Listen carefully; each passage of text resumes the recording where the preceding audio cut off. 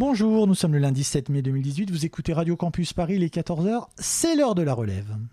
Je voudrais être footballeur professionnel, styliste. Pilote d'avion de chasse pour m'engager dans l'armée et défendre la population et tout ça. Je voudrais devenir peintrice, chef cuisinier, chef de commerce, biologiste. La relève sur Radio Campus Paris. Tous les 15 jours, la relève, c'est une demi-heure pour découvrir de nouveaux talents. Aujourd'hui, si notre invité connaît la langue d'Arthur Miller, c'est malgré tout avec celle d'Edmond Rostand qu'il a été joué du côté de Broadway. Notre invité est notamment acteur.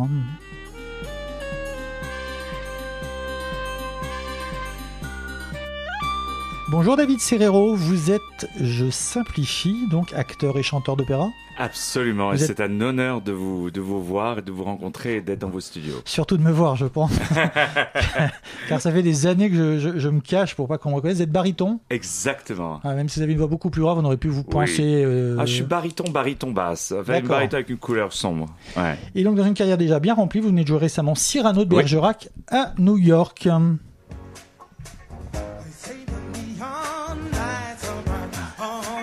Bien joué.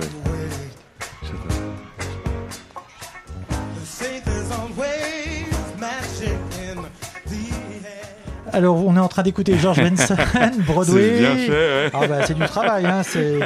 J'ai hésité avec New York. Je me suis dit que celui-là était un peu moins connu. Alors, qu'est-ce que ça vous inspire ? Ça m'inspire que tout est possible. Ça m'inspire que j'aime apporter mes origines, le théâtre français, la culture française, et que j'aime la partager partout. C'est ça qui est merveilleux dans ce métier. Quand on entend, on va le remettre un petit peu, allez. On est à Broadway là. On capte l'ambiance, il y a quelque chose. Ouais, il y a quelque chose. Il y a la chanson New York, moi je trouve qu'il illustre très bien. Mais c'est vrai qu'il y a ce rythme, il y a quelque chose qui se passe, on a envie de faire des choses. Il y a ces théâtres qu'on voit dans lesquels on a envie d'entrer. Ouais, on a envie de rentrer, on a envie de jouer, on a envie de conquérir, mais en même temps, je pense que quand on est français, on a cette qualité, c'est que on n'a pas peur d'oser. Et c'est la grandeur des Français, je pense. Vous vous souvenez de la première fois où vous êtes promené dans Broadway ? Ah ouais, très très bien. J'avais 16 ans et j'étais complètement impressionné par vous voyez tous ces grands théâtres, par les musiques, par ça, parce que j'ai tellement lu sur Broadway, Sinatra, le jazz, parce qu'à la base j'étais pianiste de jazz à la base, et donc d'y être et de voir tout ça, bien sûr, j'étais extrêmement impressionné. Et vous étiez dans quel cadre, en vacances ?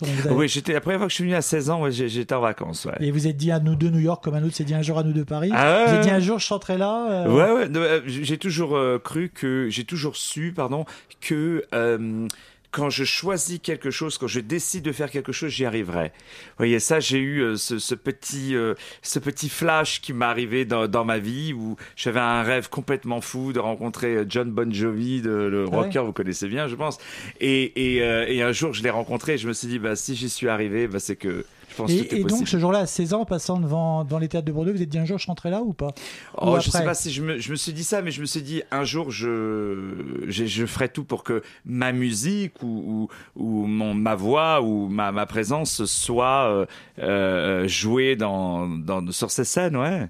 C'est ça qui est beau. On va parler de l'aventure Cyrano à New York. Mais là, comme vous venez de nous dire, vous avez commencé comme musicien de jazz. Après, vous avez fait de la musique classique. Ouais. Quand on vient du jazz, vous aviez à peu près 18-19 ans, si je ne me trompe pas. Absolument. Ouais. Ça a été difficile.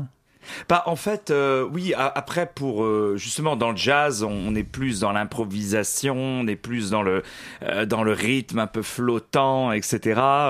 Ou au contraire, c'est groovy d'être un petit peu décalé.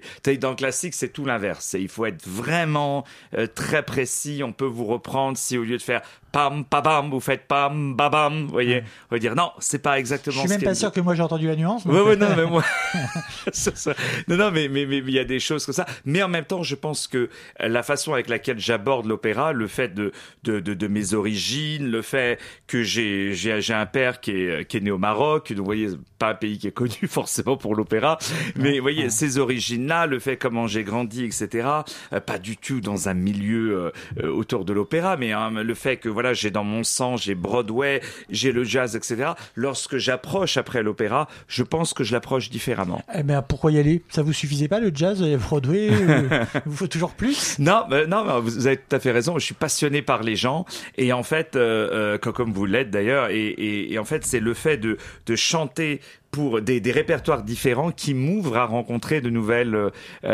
personnes. Et ces gens-là vous ont bien accueilli? On dit parfois que le monde de la musique classique est pas forcément très ouvert. Vous l'avez vérifié? Moi, ça j'ai pas eu vraiment de problème. J'ai eu quelques petits soucis à Paris. On me disait,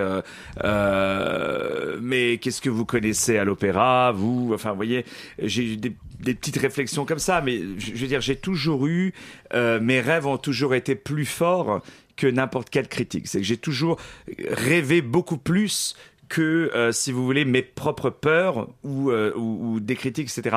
Après, bon, c'est comme tout le monde, faut faire ses preuves. Bien sûr qu'au début, on m'a dit, mais vous n'êtes pas fait pour l'opéra. Puis d'autres gens m'ont dit, vous avez une voix pour l'opéra. Mais à partir du moment où moi, je croyais en moi-même, c'était déjà une personne, ça suffisait déjà pour me motiver. Alors pourquoi Cyrano et pourquoi New York? Ah, bah alors là, Cyrano, d'abord, c'est le rêve, je pense, de tous les acteurs français, hein, parce que c'est vraiment le patrimoine. Je dis toujours, c'est le patrimoine national. Bien sûr, il y a Molière, il y a Racine, il y a Feydeau, il y a plein de belles choses, mais Cyrano, c'est vraiment le héros romantique. Moi, personnellement, je m'identifie beaucoup à Cyrano. D'abord, j'ai un nez qui est assez important, mais surtout, c'est... non, je m'identifie beaucoup à ce rôle-là. Et disons, voilà, j'ai la chance à New York d'avoir plusieurs théâtres qui me donnent les clés et qui me disent qu'est-ce que vous voulez faire, quelle production vous voulez faire, dites-nous l'œuvre que vous voulez faire et on vous suit. Donc voilà, quand cette saison j'ai voulu faire Cyrano, c'était tout de suite l'idée n'a pas été très facile à vendre entre guilles. Pourquoi? Parce que c'est pas connu aux États-Unis? Parce que c'est pas si connu que ça. Il y a toujours eu un peu, ça a jamais vraiment marché Cyrano aux États-Unis. Les gens n'ont pas trop compris le nez, etc. Ils croyaient que ils comprenaient pas le personnage. Ils croyaient que c'était quelque chose. On se moque du physique. Les Américains sont très puritains par rapport à ça. Vous voyez, on peut pas faire de blagues sur des gens obèses. Vous voyez, ils sont très très puritains par rapport à ça. Donc, je pense que la pièce a eu voilà. Mais moi, j'avais en fait envie. J'ai apporté la pièce Cyrano en me servant de valeurs qu'ils connaissaient, c'est-à-dire que j'ai ajouté dans Cyrano des standards de jazz. Vous voyez, qu'on parlait du jazz, et en même temps des petites mélodies du musique du monde, etc. Donc, je me suis servi de références américaines. En même temps, j'ai refait une adaptation, puisque j'ai remarqué que toutes les adaptations qui avaient été faites en anglais de Cyrano, c'était une adaptation d'adaptation. Donc, on se détachait complètement de l'original, mais surtout, c'était fait par des native speakers, c'est-à-dire des gens qui sont anglais, qui sont pas français. Donc, vous voyez, il y a le style français qu'il faut pas perdre. Et puis surtout, c'était pas des gens vraiment de théâtre. Vous voyez, c'était certains des auteurs, des poètes, mais je pense qu'il y a un certain langage qui marche dans la bouche des acteurs et qui, je pense, ne marchait pas dans d'autres. Vous voyez, donc là, vraiment, j'ai trouvé, je pense, quelque chose qui rendait la chose fluide. Et il y avait comment dire, la langue de Rostand, donc l'auteur de Cyrano, elle a quelque chose de jazzy justement, puisque vous parlez de jazz, de rythme. Ah mais complètement, c'est une langue qui est très expressive, c'est une langue presque comme quand vous êtes au piano et que vous improvisez avec la main droite, c'est une langue presque avec une épée, vous voyez. Elle a une musicalité Elle a une musicalité vraiment jazzy. Ah vous. Complètement, moi j'y crois à 100%. Quand il est d'ailleurs, c'est pour ça que j'ai rajouté des standards comme My Funny Valentine, etc. Quand il est en dessous du balcon et qui dit toutes ces belles phrases à Roxane, c'est moi je pense qu'il y a vraiment une expression qui est très jazzy complètement. Hein. Au moment de le traduire, de commencer à traduire, vous étiez comment? Vous aviez la main qui tremblait ou ça m'a ou c'était plutôt un pari qui vous amusait? C'était un pari qui m'amusait, bien sûr. J'ai un petit peu peur, mais j'ai eu de la chance, si vous voulez, de pouvoir me tester avant toutes les phrases, etc. J'ai eu la chance d'avoir des acteurs américains qui ont été assez fous pour entrer dans mes idées.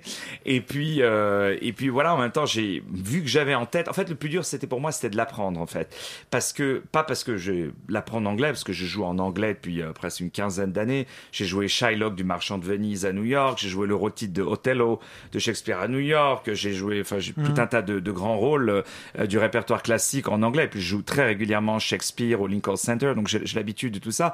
Mais c'était surtout parce que quand je récitais les vers de Cyrano, j'avais l'original français. Ah oui, donc en qui permanence. était dans la tête, qui était très très imprégné. On a tous, voyez, c'est un rock, c'est un cap, voyez, on a tous. Et alors en anglais, ça fait quoi? En anglais, on l'a pas préparé. Hein, ouais, non, j'en prie. I know, sir, you're way too simple. You could have said so many things by varying the tone. By example, aggressive. I, sir, if I had such a nose, I'd have it amputated on the spot. Descriptive. It's a rock. It's a cape. What do you mean it's a cape? It's a peninsula. Kindly, sir, do you love so much the birds that when they come to sing for you, you give them this nose to perch on? Dramatic. It's the Red Sea when it bleeds. Military. Points against cavalry. And finally, practical. We should put this nose in the lottery. For sure. This will be the big grand prize. Pour arriver à ça, il vous faut combien de temps? Oh, bah c'est de la répétition. En régie, ils ont adoré, je tiens à le dire. Ah ouais, ils vous applaudissent. Ils sont debout presque. Je rappelle que c'est la version courte, très très courte, oui, oui, beaucoup plus longue. Mais non, on entend le rythme, on l'entend. Ah oui, ça fait très plaisir, ça fait très plaisir. On entend le rythme de l'original. Ah ouais, c'est justement ça qu'il n'y avait pas dans toutes les traductions. C'est qu'on perdait vraiment le rythme, et c'est pour ça que moi j'avais le rythme de Rostand en français. C'est ça que j'ai essayé de recréer, même si j'ai pas voulu, on pouvait pas forcément, ça marchait pas trop en anglais, je trouve, de garder la rime comme il y a dans Cyrano. Je pense que la rime, c'est vraiment quelque chose de français. Vous voyez, à la fin, le nombre de pieds, etc. Donc voilà, je voulais pas m'enfermer dans cette rime, et je voulais vraiment exprimer la grandeur de ce personnage et de cette œuvre. Vous l'avez joué pendant combien de temps? Oh, on l'a joué pendant presque 2 semaines. D'accord. Et ce que je vais vous demander, c'est oui. Alors le metteur en scène, c'était vous? Vous avez trouvé quelqu'un? Non, c'est moi qui ai mis en scène. Vous avez choisi les acteurs? J'ai choisi des acteurs. Et comme en général, je fais tout un peu à 360 degrés. Quand je monte un spectacle, soit des fois je suis engagé juste en tant que metteur en scène, soit des fois je suis engagé juste en tant que producteur, soit bien sûr, très souvent, le plus souvent en tant qu'acteur. Mais là, vraiment, j'ai voulu tout faire à 360 degrés, qui était la production qui est plus vraiment pour moi construire un spectacle plutôt que vraiment la mise en scène, etc. Donc, bien sûr, j'ai ajouté tous mes costumes, etc. Et comme à chaque fois quand je monte un spectacle, je garde ma propre signature, c'est-à-dire un pied dans le classique et un pied ce que j'appelle dans le champagne. Vous voyez, c'est-à-dire que je prends un classique et dedans je rajoute du champagne. Alors des fois il y a un petit anachronisme par-ci par-là. Des fois il y a un truc qu'on n'attend pas, etc. Par exemple, quand j'avais fait le Marchand de Venise et qu'à la fin il y a une dispute entre l'amant et sa femme, vous voyez, entre Bassanio et Portia. J'ai mis en scène comme Jerry Springer, vous savez, dans les talk shows. Oui, mais tu m'as dit pour la bague, etc., etc. Donc ça, les gens, ils ont adoré. C'est ça que j'aime. Ouais. Vous utilisez les textes et vous jouez avec. Voilà, parce qu'en fait, je pense toujours que pour voir le pur classique, d'abord, ça existe depuis très longtemps. Et puis, deuxièmement, il y a des gens beaucoup plus gros que moi qui le font. Vous voyez, moi, par exemple, je peux pas lutter contre les productions du Lincoln Center où ils ont 15 millions de dollars par production. Dans l'opéra, je peux pas lutter contre le Metropolitan Opera. En France, je peux pas lutter contre la Comédie Française. Donc, forcément, moi, j'ai toujours, on va pas au McDo pour manger des sushis. Vous voyez. Donc, si les gens, ils viennent vers moi, j'essaye de leur apporter la chose qu'ils peuvent pas forcément trouver ailleurs. Et ce théâtre-là était souvent un théâtre de tréteau à l'origine. Donc, c'était aussi un théâtre populaire. Ça fait plaisir ce que vous dites. Non, mais c'est vrai. Et pour moi, le théâtre. Parfois, par exemple, Shakespeare, c'est devenu quelque chose de très intello, mais à l'origine, ça l'est pas. Exactement. Ça fait plaisir ce que vous dites. Mais c'est vraiment, moi, j'aime ce côté très populaire. J'aime le côté où l'acteur, il change 3 fois de costume pour jouer un autre personnage. C'est pas des fois forcément une question de budget, mais c'est vraiment, des fois, c'est l'envie de voir l'acteur changer de chapeau, se retourner, revenir en tant que quelqu'un d'autre. Vous avez vu à Paris Edmond, la pièce de Michel Hack? Alors ça, je tiens à dire vraiment, je l'ai vu en septembre 2017 et c'était en plus à une époque où justement Cyrano, ma production Cyrano était un peu menacée parce que dans la salle où on l'a joué, il y avait une question, il y avait un nouveau directeur qui arrivait, qui voulait changer toute la programmation et bon, et je m'étais presque fait à l'idée que Cyrano devait partir. Et quand j'ai vu Edmond, j'étais tellement enthousiaste à l'idée. En plus, Alexis est un copain. Alors, Edmond, on précise juste, c'est l'histoire du making-of de Cyrano, ouais. Par Alexis Michala, qui actuellement qui est au théâtre, je sais plus où, à Paris. Ouais, au théâtre Palais Royal. Voilà. Palais Royal. Et donc, d'abord, j'embrasse l'équipe au passage. Et après, je me souviens, quand je suis sorti du théâtre, je suis monté dans ma voiture, j'ai appelé les États-Unis et je leur ai dit, écoutez, on va se battre, mais il faut que Cyrano existe. Je vous demande ça parce qu'en vous écoutant, justement, eux, ils font pratiquement que du changement à vue. C'est génial. Ça, c'est le comédien, il tourne, il est quelqu'un d'autre. J'adore ça. Ouais, non, mais c'est formidable ce qu'il a fait, Alexis. C'est extraordinaire. À New York, vous aviez un public américain ou finalement français? C'est la communauté française qui Alors, j'ai 90% que des Américains. Ouais, j'ai très peu. J'ai bien sûr une communauté française qui vient. J'ai eu la chance d'avoir les médias francophones là-bas qui ont aussi soutenu. Mais c'est vrai que c'est pratiquement 90% d'Américains. Ce que je me félicite d'un côté parce que c'est vrai que c'est beau de leur apporter cette culture et surtout qui entre guillemets qui mordent à l'hameçon, qui croquent les biscuits comme on dit, pour justement venir dans ces spectacles. Et quand à la fin on termine avec des standing ovations et qu'on voit les Américains qui sont habitués justement à cette qualité de Broadway, etc., quand on les voit se lever, les larmes aux yeux, disant que c'était un des plus beaux spectacles qu'ils ont vus, moi je trouve c'est très gratifiant. I step off the train, I'm walking down your street again and past your door, but you don't live there anymore. It's years since you've been there, and now you disappeared somewhere like out of space. You found some better place, and I miss you like the deserts miss the rain, and I miss you, oh, like the deserts miss the rain. And could you be dead? You always were 2 steps ahead of everyone. You walk behind while you would run. I look up at your house, and I can almost hear you shout down to me where I always used to be. And I miss you like the deserts miss the rain. And I miss you like the deserts miss the rain. I'm back on the train. That's why did I come again? Can I confess? I've been hanging around the old address, and the years have proved to offer nothing since you moved. You're long gone, but I can't move on, and I miss you. Like the deserts miss the rain, and I miss you. Like the deserts miss the rain. I step off the train, I'm walking down your street again, past your door.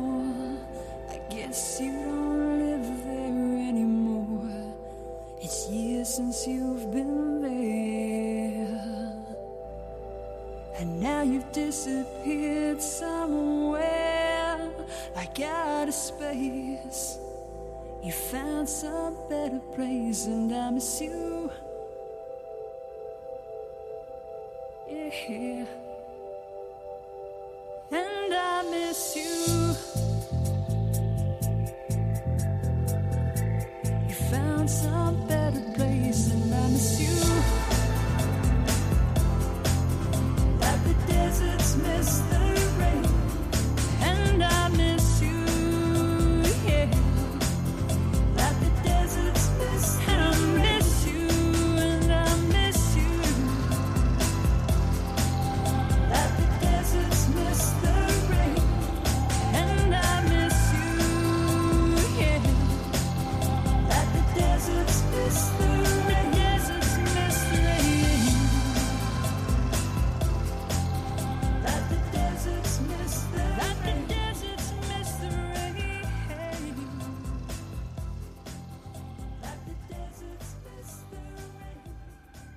C'était Missing d'Everything But the Girl, ou la preuve que les Britanniques sont bien toujours les princes de la pop.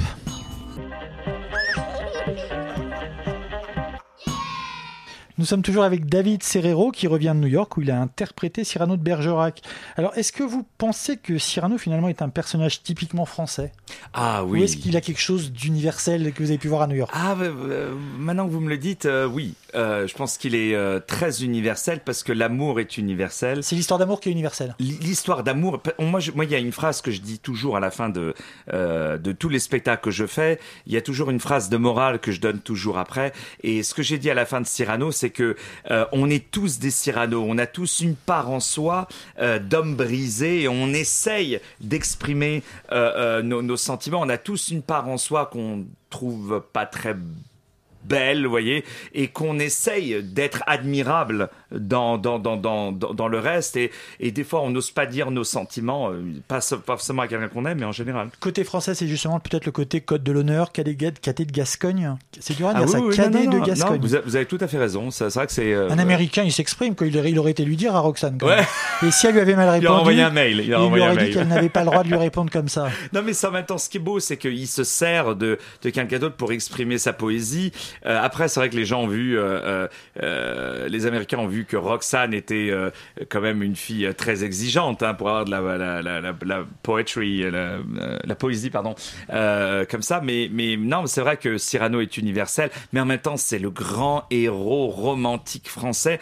Comme à ma connaissance, je ne connais pas beaucoup qui sont comme ça. Dommage, il n'y en a pas plus. J'ai lu quelque part que vous avez dit que c'était la plus belle histoire d'amour du théâtre. Ouais. C'est quand même l'histoire d'amour la plus triste aussi.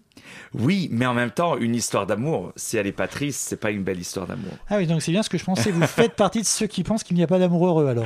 Ah, je pense qu'il y a d'amour heureux, mais en même temps, malheureusement, de nos jours... Quand il est un peu malheureux, c'est mieux. Ouais. C'est ça. Non, mais en même temps, c'est toujours quand on appuie les personnes qu'on réalise à quel point on les aime.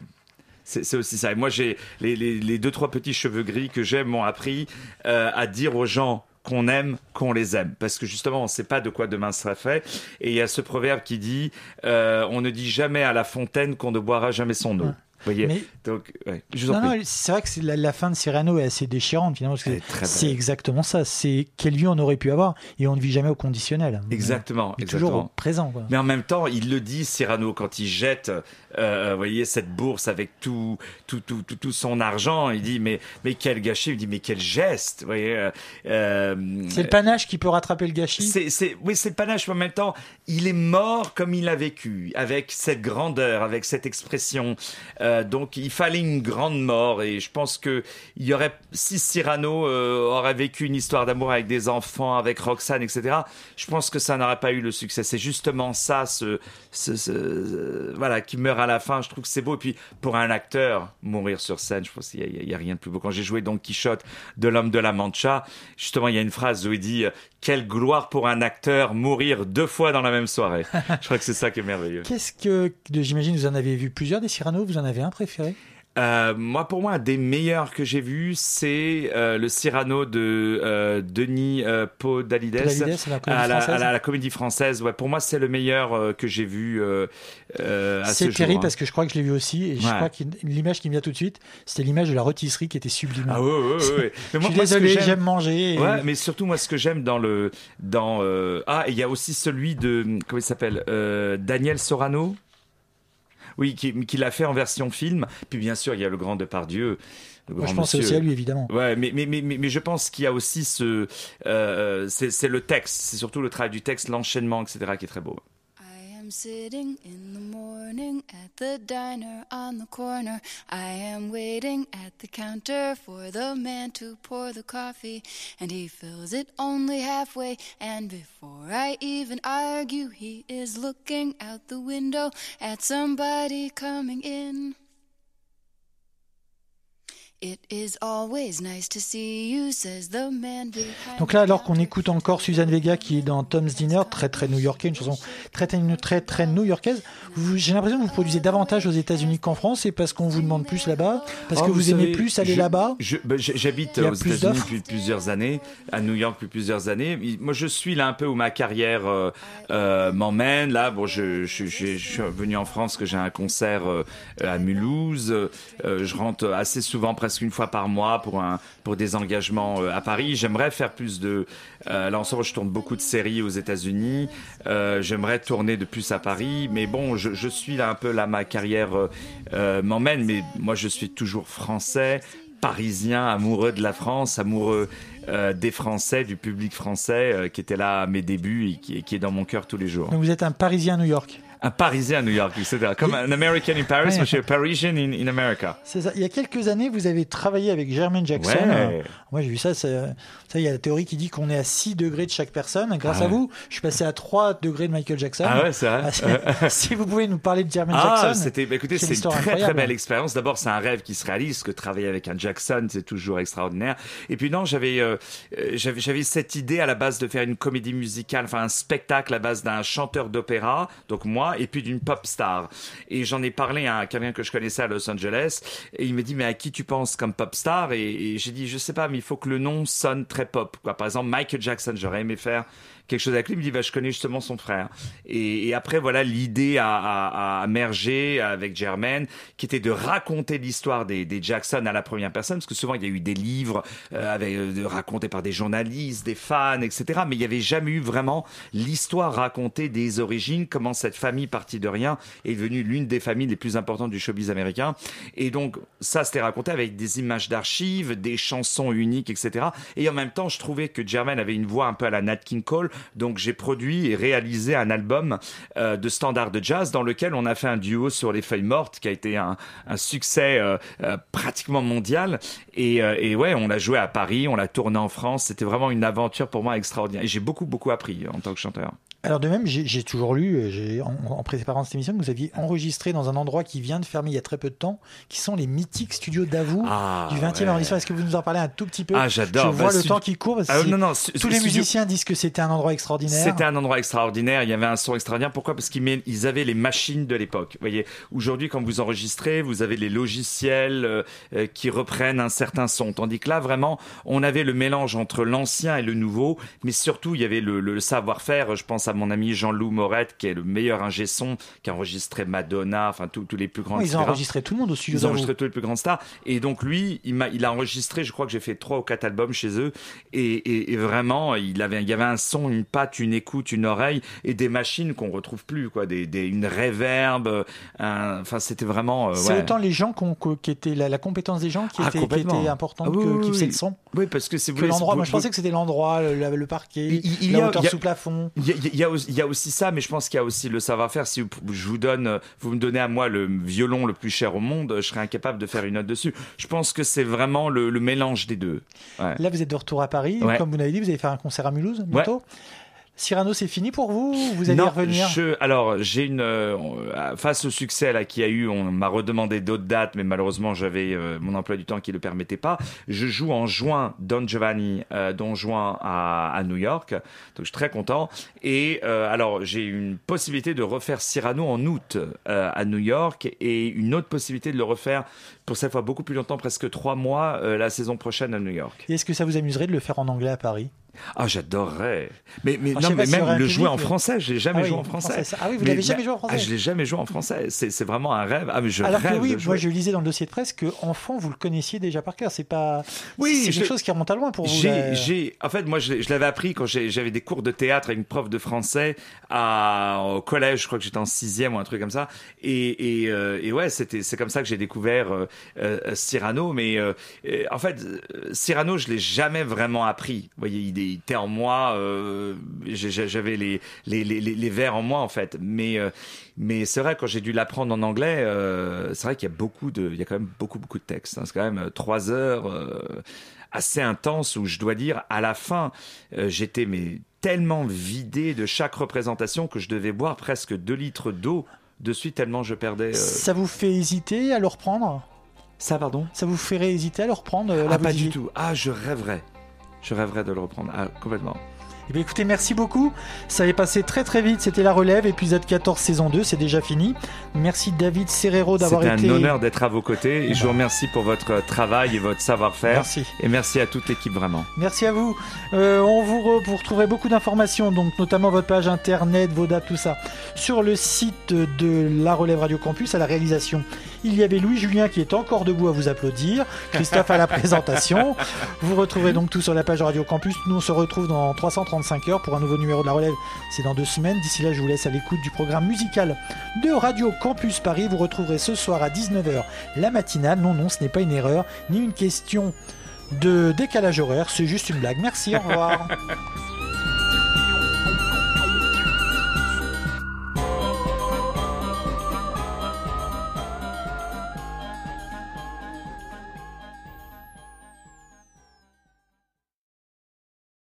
Connu, mais je pense que je vais essayer au moins 10 ou 15 jours sans violoncelle. Ça vous angoisse ? Vous en parlez comme quelque chose d'un peu angoissant. Un petit peu. En fait, ce qui m'angoisse, c'est pas ça. Ce qui m'angoisse, c'est la reprise. Ah non, arrêtez le violoncelle. Moi, je l'oublie tout de suite. Le violoncelle, c'est aucun problème, aucun souci. Mais c'est la reprise Là, qui vous m'angoisse. prenez le monde, vous lisez le monde tous les jours. Tout le temps. D'accord. C'est important les prix. Vous espérez en avoir d'autres ? Non, la période des concours, j'en suis ravi d'annoncer qu'elle est terminée. c'est quelque chose qu'on n'aime pas faire, qu'on soit artiste peintre ou qu'on soit musicien, on n'aime pas les concours. Et donc, c'est l'une des choses qui me réjouissait le plus avec ce prix Reine-Elisabeth, c'était de savoir que c'était mon dernier concours. Mais écoutez, merci beaucoup d'être venu. La Relève, épisode 16, saison 2, c'est déjà fini. Merci donc à vous, Victor Julien. Merci à vous. Ferrière, d'être venu. On mettra en ligne sur notre site toutes les informations nécessaires. Cette semaine, à la réalisation, on a appris qu'il avait été violoniste. Il y avait Antonin. À la présentation, à la préparation, moi j'ai été accordéoniste, donc c'est Christophe. Vous retrouverez tout sur la page de la Relève sur le site de Radio Campus Paris. Les podcasts devraient être bientôt à jour. Tout de suite, vous retrouvez le programme musical de Radio Campus Paris. Et à 19h, comme tous les jours, c'est l'heure de la matinale. Nous, on se retrouve dans 335 heures pour un nouveau numéro de la Relève. Et normalement, on devrait être sage comme des images. À très bientôt.